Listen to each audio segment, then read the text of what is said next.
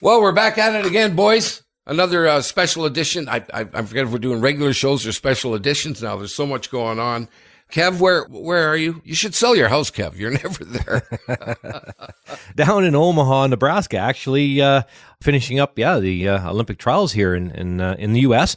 And then, of course, excited to head to Saskatoon to get to the Canadian trials and watch Karrick and Team Botcher and everybody else in that one. So exciting times. Warren, you must love this time leading up to the Olympics and all the events that are going on. Yeah, it's pretty exciting. It's really interesting to watch what's going on, particularly the U.S., which I'm pretty familiar with from having worked down there for about 3 years. And now the Canadian trials, the European championships are on right now. So really exciting time for the sport of curling all around the world. Let's move along. Time to pump out another show. Let's do it. Last rock, 8th end, up by 2. I don't think I'm white. I don't think you are either. Oh. It's clean. Oh, don't kill it, Ben. Don't kill it. Don't kill it. Line's really good. Line's good. Right on the button, guys. Right here. Last stone for Kevin Martin. They want it on the button. The sweepers are watching it. Fans are on their feet. Kevin Martin goes out as a champion. Cuts him to 1. He will win his final Grand Slam, taking the Players' Championship. Talk about putting an exclamation mark at the end of a career. All he had to do was cut him down. Kevin Martin can celebrate. He is a champion.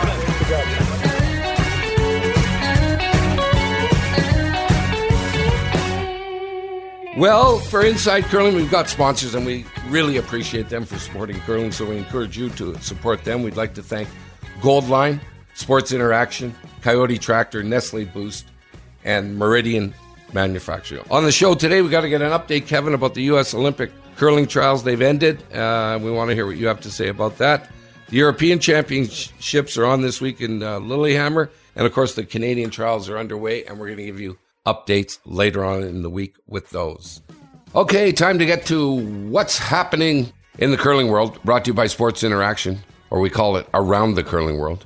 And God knows Kevin has been around the world. Thanks a lot to Sports Interaction, providing competitive odds on all sports. Sports Interaction is Canada's odds maker. You got to be 19 years old to play. Kevin, what do you got for us? The U.S. Olympic trials are in the books, both men and women. They are in the books, and it was a fantastic week, actually, in the Baxter Arena in Omaha, Nebraska. It's just a terrific arena where the university team plays in Omaha. But the way it worked, there's 2 6-team pools, and they played a double round robin. So they played 10 games. And now let's talk about the women's side first. So Tabitha Peterson ended up 9-1, Corey Christensen 7-3. So they were the final 2, and they ended up playing a best 2 out of 3. That's been done the last 2 or 3 Olympic trials in the States. A best 2 out of 3, which I think is a really good idea to try to get your best team out. Game 1 in the women's, Tabitha Peterson, they're just playing so well. It's sort of a game of threes. Tabitha got out to a 3-0 lead, got 2 in the first, stole 1 in the second to get out to a 3-0 lead, gave a 3 back to Corey Christensen in the 5th, got 3 back in the 6th. So the field goal kickers were sharp, and ended up that did it for that game. Just too many threes. In the second game, where Corey had to win, in the first end, Corey Christensen had an outturned draw to about the full 4-foot, came up a little bit light. Second end has a fairly simple outturned tap for 2, a little bit wide and heavy, so I think the pressure kind of got to her, and then got a deuce back on a tap in 3, but then gave up another 3-ender in the 4th end. They gambled a bit, gave up a steal in 5, and that was it. So Tabitha Peterson, Nina Roth, Becca Hamilton, and Tara Peterson, they are off to Beijing on the women's side in the U.S. On the men's side, it took the whole 3 games. What a great battle. You'd think all the pressure would have been on Team Schuster. Well, in the first game, John had a fairly tough double, an angled double, ticked the guard, gave up a steal of 2, and then gave up 3 in the third. The first game actually was over. They shook hands after 7. It wasn't even close. We're going, wow, could it be that Corey Dropkin is going to win this thing? Well, in game 2, Dropkin had advantage again. He was up 2-1 with hammer. Could have just thrown an outturned draw to the 4-foot circle. scored as one to be 2 up after 6. But I don't know why, but they tried a really difficult double for 5. Now, it was for 5, so it would have been ball game, but it was really tough. He came close to making it, almost got the Red Rocks out, left them sitting 2, a steal of 2. All of a sudden, Schuster has control after 6 and forces in 7, and the rest is history. He wins that game by 4, actually, in the end. And as soon as that momentum changed, I'll tell you what, Game 3 was all about John Schuster, and he just nailed it. After about 8 ends, Jimmy, the final rock shooting percentage for John Schuster was 100%. He was absolutely spot on, perfect in the third game. Jopkin just didn't have a chance in the third game. John Schuster came to play in that one. And you know what? When you've got the favorite on the ropes, I think the difference in the 3-game series was the decision to try the real tough double in 6 in the second game. Because, boy, once that was missed, the whole world changed. But so John Schuster, Chris Plyes. Now, Chris Plyes is new to the team. Tyler George was actually on third, but then he retired. Matt Hamilton and John Landsteiner. John Landsteiner, too, I got to say something about him. He was near 100% for the whole week, too. So, you know what? They deserve the win, and we'll see if the gold medalists can do it again in Beijing. When you see these big events and these big games and big ends that you have to tackle, nerves, of course, are always a big part of it. What's the biggest effect of nerves showing? You know, I think of Jack Nicklaus. He said when he was so nervous, he had to concentrate on the grip pressure when he grabbed the club. And I'm wondering in curling, is it the same thing? About what do you have to handle most, Kevin, when nerves start to creep in? I think you have to handle your breathing. And probably to Jack Nicklaus's point, when grip strength means if you can relax, you relax your grip. Same when you're in the hack, you got to get your breathing down to normal so that when you come out of the hack, your actual leg push is what you think it is. If your heart's going too fast and you're full of adrenaline, all of a sudden you push harder than you think, and you're a little bit heavy. And that's exactly what happened to Corey Christensen on her tap in the second. I'm sure she was excited to, I'm going to get the lead here. So she got all excited and then just a little bit heavy, and it just didn't curl. And that in curling, it's all about controlling your emotions and controlling your heart rate, which means controlling your breathing. That's the most important thing in curling, so that you can throw the draw weight or even the tap weight that you want. Otherwise, you'll end up being a little bit heavy. I'll tell you what, Martin, your updates are becoming good. I was on the edge of my seat there, listening to your breakdown. Well, I was on the edge of my seat, Jimmy. It was terrific curling in Omaha. Had a great time. Called for NBC with Jason Knapp. Him and I have done the last 2 Olympics together. We're going to be doing the next Olympics together. So it's a great group. CJ, the producer's fantastic. So we just had a really good time. Right on, Kevin.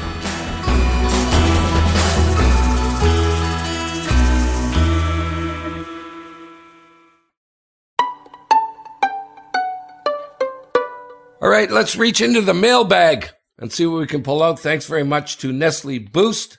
Up your nutrition game with Boost. Convenient meal replacement drinks with a taste you're guaranteed to love.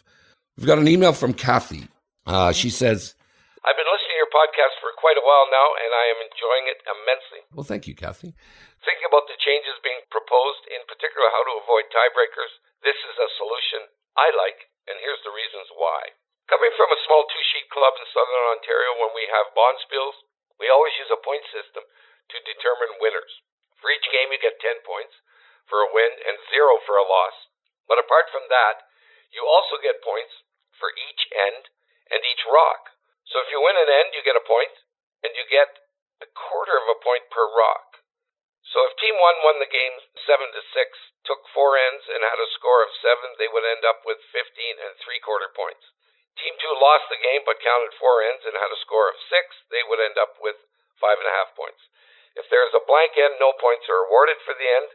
The win points can be whatever you said it does, not need to be 10. Likewise, the end and rock points. I think I'm following this, fellas, but I'm not sure.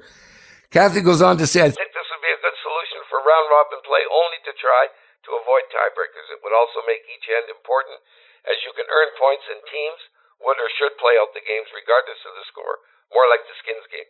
I don't have a problem with shortening the game to 8 ends, but I hate when I'm trying to catch the end of a game and it's already over because they have quit early. That seems like a lot of convoluted points to hand out, Kevin. Well, I think it's fantastic for club play. I've never been part of anything like that at the club level. It'd be so much fun because you're always worried about making sure you get ends and so on. And the end of the Bonspiel, it'd be interesting trying to calculate all that stuff. But I'm not sure that how the announcers on a broadcast could go through all of that and make it clear to everybody how the point system works in like a competitive nature. So I'm not sure it would work competitively, but in a club situation, how much fun would that be? Great idea. And thanks for the email. Well, I have to tell an interesting story about all this because, yes, it's very interesting. But this goes back a while. A World Championship in men's curling was being held in Garmisch-Partenkirchen, Germany. And I was there. And following the event, they put on a Bonspiel on the actual sheets of ice that the World Championship had been played on. So I went into the event with 3 of my friends from Calgary, 2 from the media, Larry Wood, Ray Kingsmith, and another fellow from Air Canada, Gene Warwick. And we entered this Bonspiel, not knowing for sure exactly what it was all about. I thought it was kind of interesting for one thing. They had set up a bar at ice level, which was kind of a nice attraction. And so we started playing this thing, not realizing this was a points competition, very similar to the one that's being explained here. And the other interesting thing about it was 9 ends, not 10, 9 ends. So we played through this thing, and we weren't sure what was going on. You don't play any extra ends. We knew all these points were being calculated, but we didn't really know where we stood. So when the competition was completed, we went back to this banquet room in one of the local hotels, and we sat around and had food and drinks for about 2 hours. Well, I guess they were doing all the calculations to figure out who won and who lost. And so in the end, we hadn't lost a game, but we came second because obviously we didn't get enough points to come first. The other interesting thing about it was that there was trophies given away from first place to 8th place, and they were all the same. They were just a different size. But the interesting thing was it was a little cup with a medallion on the top of it. Remember, this was back in the early days of European curling. A lot of the curling then still even was done outdoors to some extent then.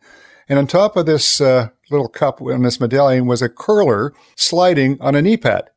And we said with laughter for a number of years after, we came second in the World Knee Pad Sliding Championship. Whether they still play this type of curling in Europe where the points are used, I'm not even sure. But maybe if someone is listening to us from Europe, you could bring us up to date on what's happening with this type of thing today. That's my experience with the point system that Kathy's explaining. Why a 9-end game, Warren? I have no idea. Ending it with the rocks at the other end. Yes, I do not know, but the games were 9 ends. So that's interesting. It was quite an experience. One, as you can tell, I've always remembered. Imagine if it was like that now, Warren, and you'd be warning your team saying, okay, boys, look here's what we got to do. Do not win every game. Well, I mean, we knew we had to score points. So, I mean, there was games we won like 15-2 and because you got to keep scoring points, right? Right. You didn't want a close game that was 5-4. That wasn't going to be good even if you won it. Kevin, what's your opinion on all of that? You've been asking these questions now for a few weeks to all the other curlers, the ones who are competing, and all our guests. You know, when you played, Kevin, talking about all these changes, what would you like to see done, Kevin, if anything at all? In regards to the no extra ends in round robin, I think that is quite important because it's hard for the telecast to book in the amount of time when you don't know how long the game's going to be. So that's an issue. So I really don't mind the idea. In the skins game, we had many, many times where the game was decided by draw the button at the end. So it's something that we became quite comfortable with in the skins game. I really don't see a problem with it. Could strategy alter at the end? Maybe. Not sure. We'll have to try it out and see if it does actually get altered or in some negative impact to the game. But we've done it before in games. There's lots of sports that have in round robin, not usually to finish a championship, but in preliminaries where there's a shot taken or whatever the case may be to finish games rather than go into overtime. So interesting. I certainly, it's something that I am interested in seeing. I'm definitely not against it. In curling, you talk about the no tick zone, definitely needed in our sport. The ticks are almost never missed anymore, so that's really important. And the timing issue, we'll see.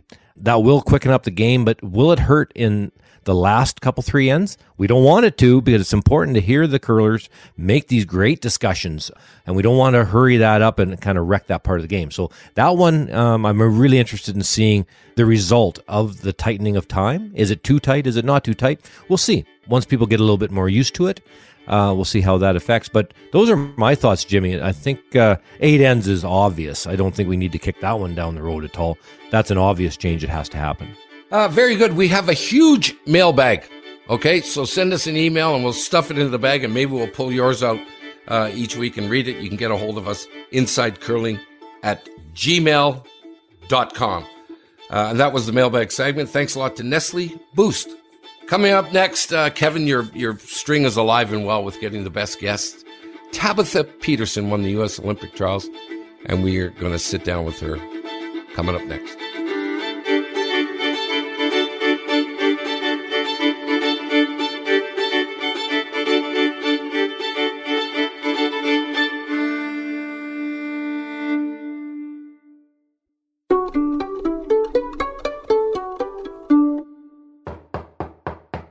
There's a knock at the door from our guests. Thanks a lot to Goldline for sponsoring this bit. Goldline Curling equipment can be found in pro shops and curling stores all around the world, plus their retail stores in Calgary, London, Scarborough, Mississauga, and 2 stores in Ottawa. Goldline can be found at every Grand Slam event of curling and online anytime, goldlinecurling.com.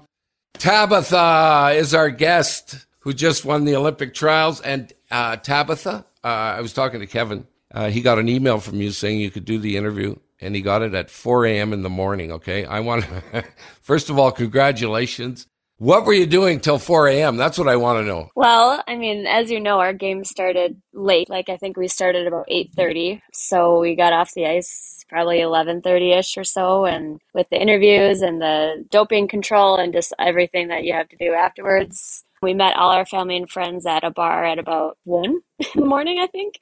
Bar closed at 2, so we were only there for a little bit. And then, yeah, I couldn't sleep. I think I just had so much going on in my brain still. Tried to lay down about 3 a.m. and I was up till about 6 a.m. just, looking at my phone and just, soaking it all in, I guess. I mean, to get to the Olympics, I mean, what an unreal accomplishment. And can you put it into words what it was like for you and your team?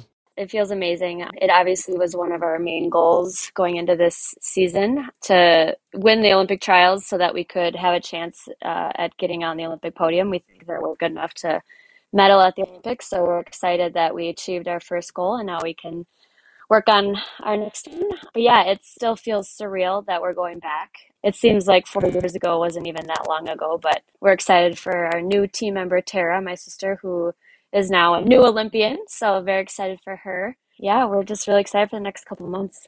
How will you spend the next couple of months then leading up to the Olympics? We'll have a practice weekend in a couple weekends, and then we're playing in Eveleth in the middle of December, and then hopefully going to the Slam in January. We still have to kind of talk about our schedule because it was kind of like very dependent upon if we won the Olympic trials or not, what our schedule would look like. So we kind of have to talk about that as a team, but we have a meeting with like USA Curling with our schedule for the Olympics and like acclimating to the time zone and processing. And so I don't even know what that looks like yet, but it'll be a wild ride for sure. Well, you can get fitted for all your gear, the Olympic gear, and then you can meet at 1 a.m. at a bar to decide. Kev, over to you. All right, Tabitha. Yeah, well, first of all, thank you very much for taking the time. I want to talk a little bit about the 2 games. Now, it was a best of 3, but you only needed 2 games to win the championship. But what stands out to me on the scoreboard, your aggressive play. The 3 enders you got, the steals that you got. In the first game, you get out to a 3-0 lead, a deuce, and then a steal in the second. You actually give up a 3 in the 5th, grab a 3 to take the lead that ended up winning the first game in the 6th. In the second game, you get a 3 in the 4th, then steal in the 6th. In that game, you actually stole points in 1, 2, 5, and 8. Your aggressive play, and I want to kind of hear your thoughts on, at least with Nina's short game, her soft game, the draw, the tap. Does that maybe help with the outstanding aggressive play you guys have in getting points being with or without the hammer? For sure. We definitely, as a team, prefer aggressive play, and that's kind of our go-to is to play lots of draws and taps and hack weight shots. It's definitely more interesting and more fun, and I think especially since the 5 rock rule started a couple of years ago, like it forced us into that a little bit. It's great having players like Nina at third that can do those finesse shots, and she's totally on board with it too. And it's definitely, high risk, high reward at times. You give up a couple, but you can definitely get some big ends with the aggressive play. Yeah, that's exactly what it kind of looked like to me. But, let's also give credit to your front end, because you put a lot of pressure on them with the way you skip, being that they're so aggressive, so many draws. Of course, the thrower can throw it well, but in order to get the rock in the right spot, it's up to the sweepers. Oh, definitely. I feel that we, like Nina and I say this all the time, we feel like we have some of the best sweepers out there. Like we can just put it in the ballpark and they'll get it to the perfect spot. They're so strong and so good at judging. And I definitely think that makes a huge difference.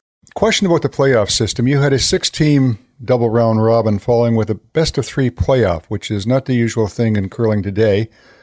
How do you like that best of 3 playoff? Did you prefer that to a sudden death, or is a sudden death the preference for you? How does that all rest with you? Well, I guess that's the only way I've ever played in Olympic trials is with the best of 3 playoff. I don't mind it. I get where the USA curling is coming from, kind of wanting to get the best team out of it. But it definitely makes for a long week, especially with the double round robin and 3 more games. Like we potentially could have had 13 games, which is a lot. Like we played 15 or 16 games at the World Championships. So yeah, it was definitely a long week. And so we just kind of had to mentally prepare for it and just know that, we just got to go out there and play our game. And with a little bit of a saving grace, if you have a bad game, that you can still win the thing. So you're going to the Olympics in Beijing, Tabitha. Have you been there before? Beijing? Yes. We've been to China, I think, 7 times or something. Okay. So it's not going to be a new experience for you. So we've heard various things with regard to who can go to the Olympics in Beijing as far as family, friends. Do you know who's going to be able to go with you besides your official team, or what's happening in that regard? The last I heard is that no family or friends or fans can come at all. So kind of a bummer. It'll definitely be a different experience, but it is what it is, I guess, right? Put you on the spot here for a moment. So the Canadian trials are on right now, and you've played against most of those top teams in Canada. Is there a team in the trials that the Peterson team would say, we would really prefer if they didn't win versus someone else? Is there any Canadian team that you've sort of had your challenges with that you'd prefer not to see there? Or I'd probably say Team Homan. We've had some close games with them, but I think if you look at our head-to-head, they've won most of our matchups. And we played against them at the last Olympics, and I don't think we beat them. So that would probably be my team that I would be like, eh. Well, and they've been having their struggles as of late, too, so you maybe not have to face them. What about the rest of the world? I mean, right now we know Terenzoni and Hasselberg are going to be there for sure. How have you fared against those teams since you've taken over the skipping role in the last couple of years? Yeah. Hasselberg, I feel like we can definitely have some good games against that team. We beat them in the bronze medal game at the last Worlds. I would say we're probably 50-50 with that team, but I guess I don't know since I've started skipping what that looks like. And then, Tirinzoni is going to be tough as well. They beat us in the semifinal at the Worlds, and I don't think we've played them this season at all yet. So for me skipping against that team, I think it's only been once or twice. When you were getting ready for this trials, obviously you guys dominated at the trials. You guys played awesome as a team the whole week. The schedule prior, there's a reason I'm asking this, the schedule prior to the trials, are you going to try to mimic that schedule prior to the Olympic Games just to try to find that same magic elixir? We stick to a pretty strict routine and schedule based on when all our games are. We write out, my sister did this actually, she wrote out every day and what time we needed to wake up, what time we needed to eat, what time we needed to snack, what time we needed to leave for the game, and what we were cooking for our meal. Like we just planned literally everything out so that we don't have to think throughout the week besides just think about curling. So that's kind of the way we do it. We just try to be very consistent and have a very strict schedule. And I think it's definitely a lot easier to do that with kind of being in a little bit of a bubble. There's not really much else going on or much else to do. So it's really easy to just kind of stick with your team as a unit and just kind of follow your same process every day. Well, and also going into it. So you're 2 weeks prior to the trials versus your 2 weeks prior to the Olympic Games. I know it's a little bit tough because you've got the travel and the time zone issues ahead. But that's kind of what I'm wondering about as well, like so that you walk into the Olympic Games, well, with the same mindset as you did in the trials, because that would bode well, I would think. Yeah, so before this week, the team got together 3 days before we even left for Omaha. So we got together as a whole group of 6, like the 4 of us plus Eileen and Lainey, and did like a practice weekend for 3 days. And then we all left for Omaha together. That was kind of the way that we kind of just getting in the right mindset, getting into the zone, kind of leaving your family stuff or your work stuff kind of behind and just getting in the right mindset. But in terms of like the weeks leading up, we just kind of do our normal training schedule stuff with practicing and going to league and going to the training house and working out in the gym and getting a few shifts in at work. Do you, Tabitha, when you go into the Olympics, do you scout the other teams? Do you guys look at video or check out other games and sort of base your strategy depending on what the other teams are like? Yes and no. We definitely like to watch some games of our opponents and kind of see what their go-to strategy is. We also have we can run reports, basically all the curling zone stats, and kind of see what hammer efficiency is and steel efficiency and make a game plan off of that. But for the most part, we kind of just focus on ourselves and play our own game and just try to make as many shots and put the pressure on the other teams. But it's definitely fun to watch. We're going to be probably glued to the TV this upcoming week watching the Canadian trials. And it's fun to kind of watch it for strategy, and the men's and women's games too, for just new ideas or, oh, that worked for them and maybe let's try that type of thing. Probably pretty fun to watch the Canadian trials now that you're in the Olympics. You could watch these other teams sweat it out. Hey, Tabitha, I want to ask you one question, and just because I always thought about it when going to an Olympics. And what's the most fun for you at the Olympics? Because there's many things, right? There's the opening ceremonies, clothing ceremonies, the sport, the curling itself, meeting all the athletes, the village, all these various things. What's the most fun for you? Like, I had a feeling that I've never felt before during the opening ceremonies. It was just so cool. But besides that, it's probably just like the day-to-day being in the Olympic Village stuff and running into USA hockey team and the speed skaters, and everyone's just like, oh, good luck in your match today, or have a good race. And it's just positive vibe and energy in the village. So that's pretty cool, pretty special. You have a Canadian as your coach, Lainey Peters, who Kevin and I are certainly really familiar with. Great success that she's had over the years in the Scotties and at World Championships. How did that whole thing develop that Lainey is the coach of your team?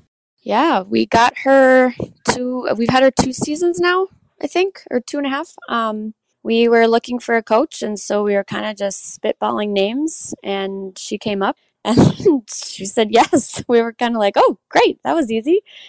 We didn't really know her very well, and I think at the time, actually, she couldn't fully commit, and so we also had Natalie Nicholson, so they kind of co-coached for a season, which was really fun. But yeah, just getting to know her has been really fun, and she has obviously so much experience and wisdom that she can pass on to us.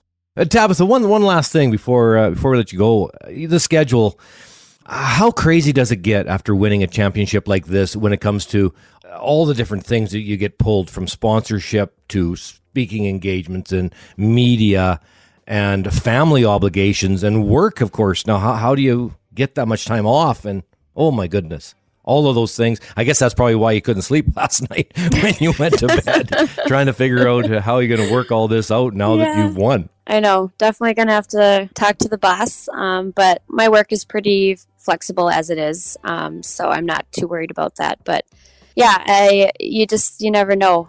There could be a ton of opportunities or just a few. I don't think it's as crazy as it is up there in Canada in terms of media stuff and speaking engagements, and maybe afterwards, who knows. But we'll take whatever they throw at us. It'll be really fun. Well, listen, Tabitha, thanks very much. Congratulations. Such a huge feat, well done, and best of luck to you and your team. Thank you. Thanks so much. Thank you very much, Tabitha, for taking the time. We really appreciate it. Yeah, no problem. Have a good day, you guys. Get some sleep. How about that? Yeah, maybe in a week I'll start to sleep.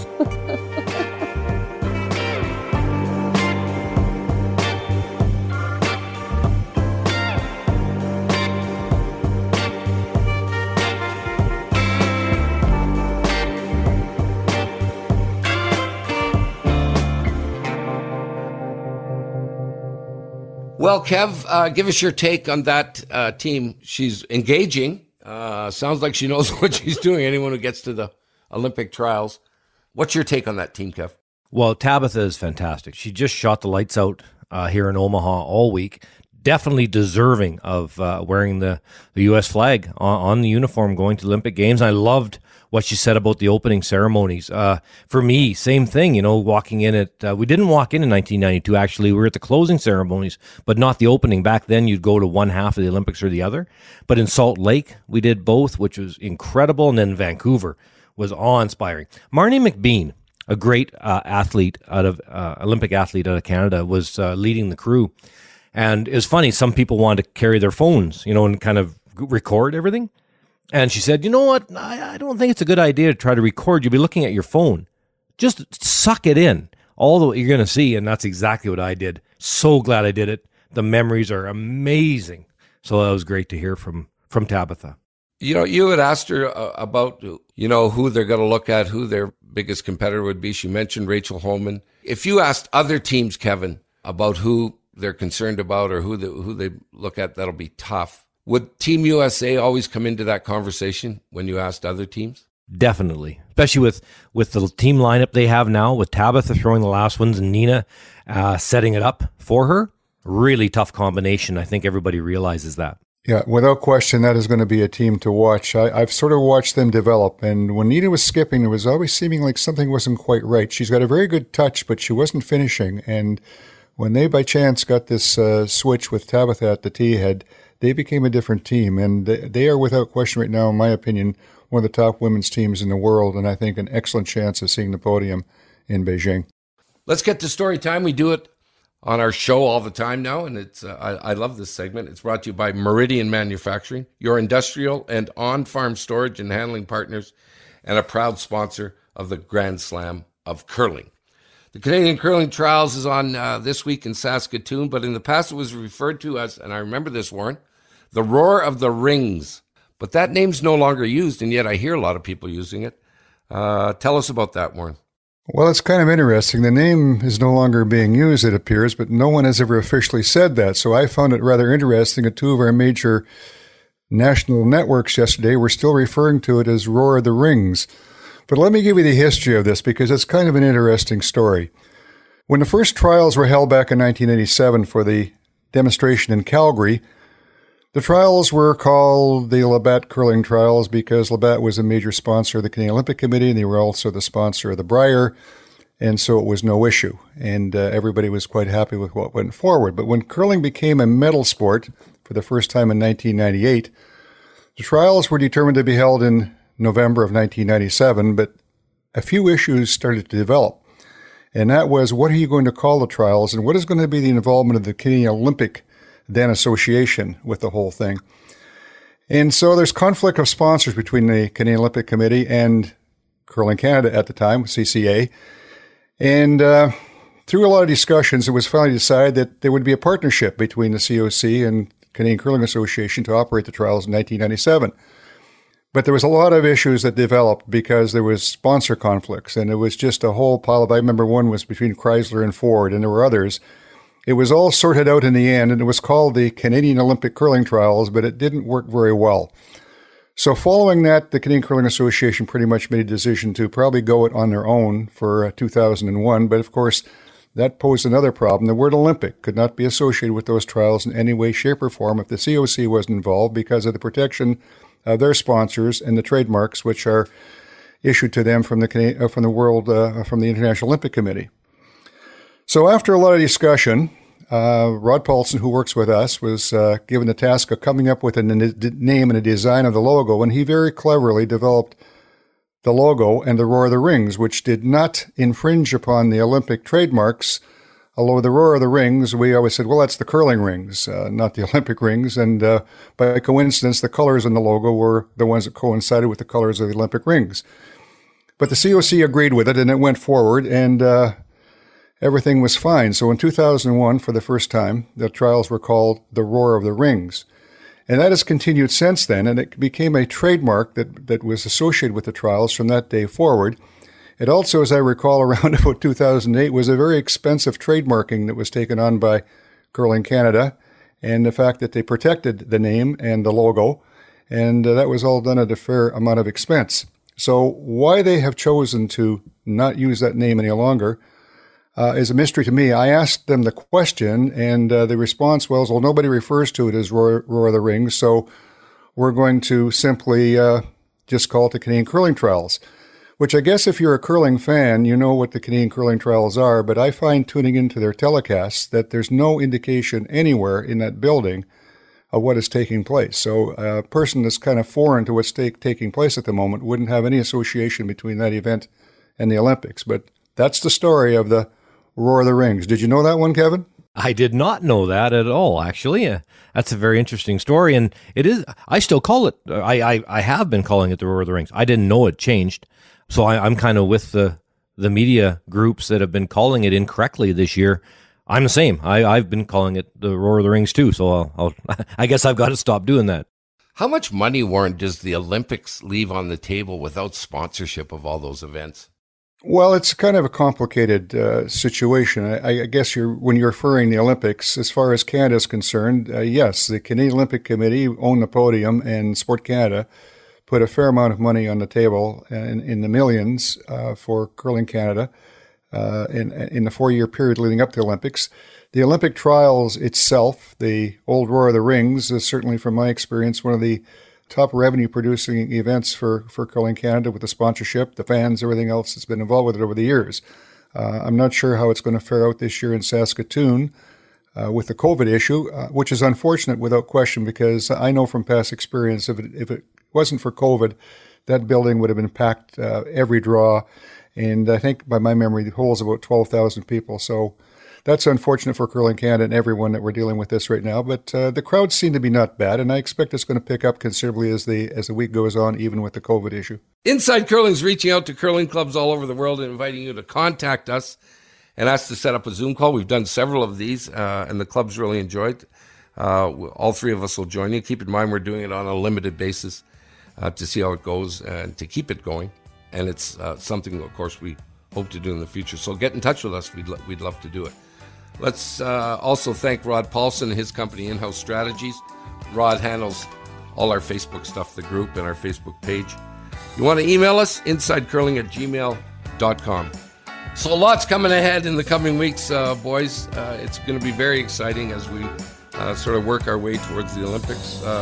Norway, the European Championships will continue, and Saskatoon, of course, the Canadian Curling Trials are underway, and we're going to keep you posted with all of that. So, as you were, fellas, great show today. Thanks a lot to Tabitha, and thanks a lot to everyone for listening. This has been Inside Curling. Thanks, Jim. Hey, thanks, Jimmy.